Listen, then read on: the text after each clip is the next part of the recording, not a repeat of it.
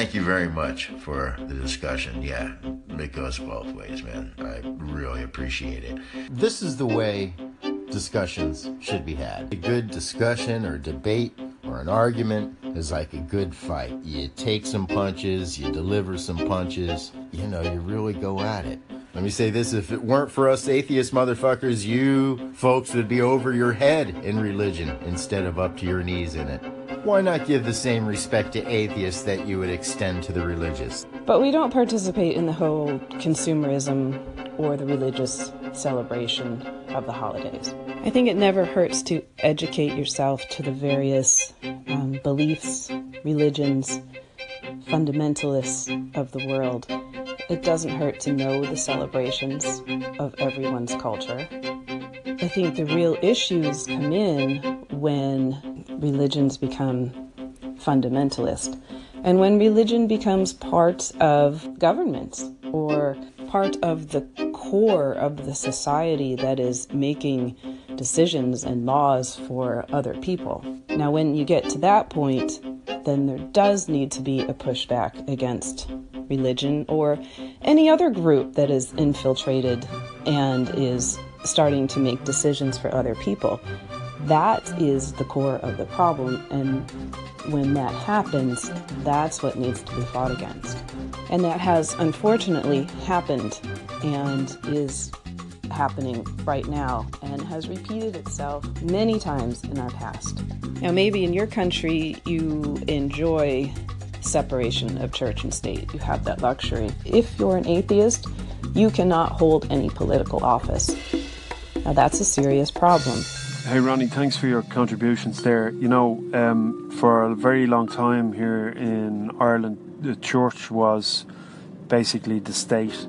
The arms of the state basically did what the church instructed them to do. It was the church who ruled the country. Now there is that separation. Religion has been removed from the influence of running the country. Thanks be to God, because they are responsible for some serious abuses of that power that they held for a long time. A lot of children suffered and a lot of unmarried women suffered, and outrageous stuff. Really is incredible. How the organisation still exists today is beyond me, and how people still go to church given what they know about the institution of the church and what the people who ran it. But the state is now free of church influence. Thanks for your call-ins. I really appreciate your input, and I don't disagree with anything you said. Larry, this is Z. All right. We feel that we both see each other's fundamental flaw. And if this is true, we are the most valuable people on earth to each other. I am so pumped about this conversation. Boy, you kicked the atheist behind my man. Atheism is as much of a religion as any other religion out there. It's a belief system, right? Atheist activism. It's 100% a real thing. I hope that helps everybody. Hey, Kurt.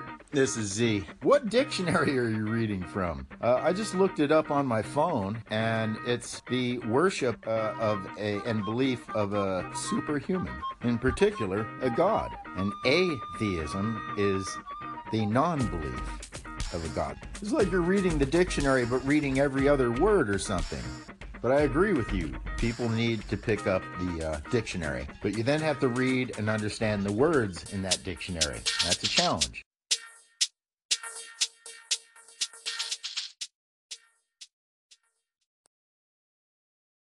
So yeah, it was a brilliant marketing strategy. I call it the insidiousness of the Christian religion, but you call it the brilliant marketing strategy. That was great marketing. Yeah, but so the whole thing is when you call a Christian out on the absurdity of their belief system and make them feel bad, they are taught that they are being Christ-like, and the hero of their story is a martyr, and so they get to feel just like Christ. They get to, because whenever they feel bad, they're taught that, well, just remember Christ suffered on the cross. Yeah, absolutely. I said it better the first time. It's the ultimate marketing, though. No one can say anything bad to you. Well, they can say something bad to you, but The worse they make you feel. the better it is. Yeah.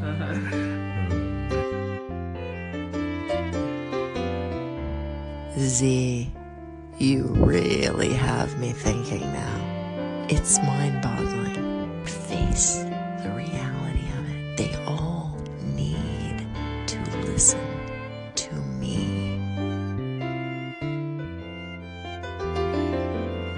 Ultimately, the people get what they ask for, but it is getting better, I think.